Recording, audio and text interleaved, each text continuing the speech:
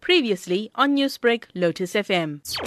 Well, the Constitutional Court had set down a hearing date of the 25th of March to hear this contempt of court application from the Zondo Commission. Mr. Zuma was required to file his response to the founding papers of the Commission by yesterday. He's failed to do that. He could possibly ask for condemnation for a late filing if he still intends to file a response to the Commission.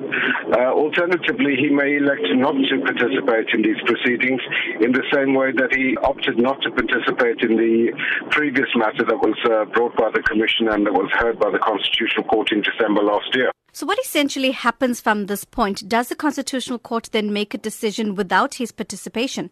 Yes, Mr. Zuma is not compelled to respond to the application from the Commission of Inquiry. He's not compelled to defend himself, but he runs the risk that if he doesn't present his version of events, that it's more likely that the Constitutional Court will find that he is in fact in contempt of court.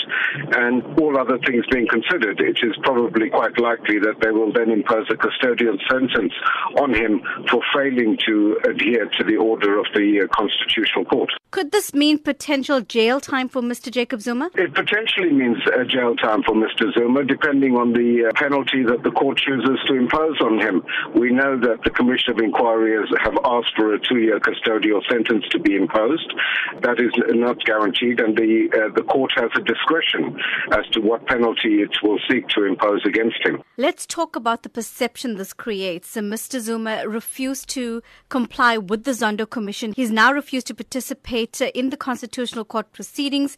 Does this weaken public perception in these institutions and processes and creates the illusion that one is above the law? Well, this is what the Constitutional Court made clear in its judgment at the end of January, that the rule of law is paramount, that nobody is above the law, and that if Mr. Zuma fails to adhere to the court order, he will have to face the consequences of his actions, and that is precisely what we are seeing right now. And it is therefore, as I say, quite likely that the Constitutional Court will take heed of that and impose a custodial sentence on Mr. Zuma for his failure to comply with the order of the court. Newsbreak, Lotus FM, powered by SABC News.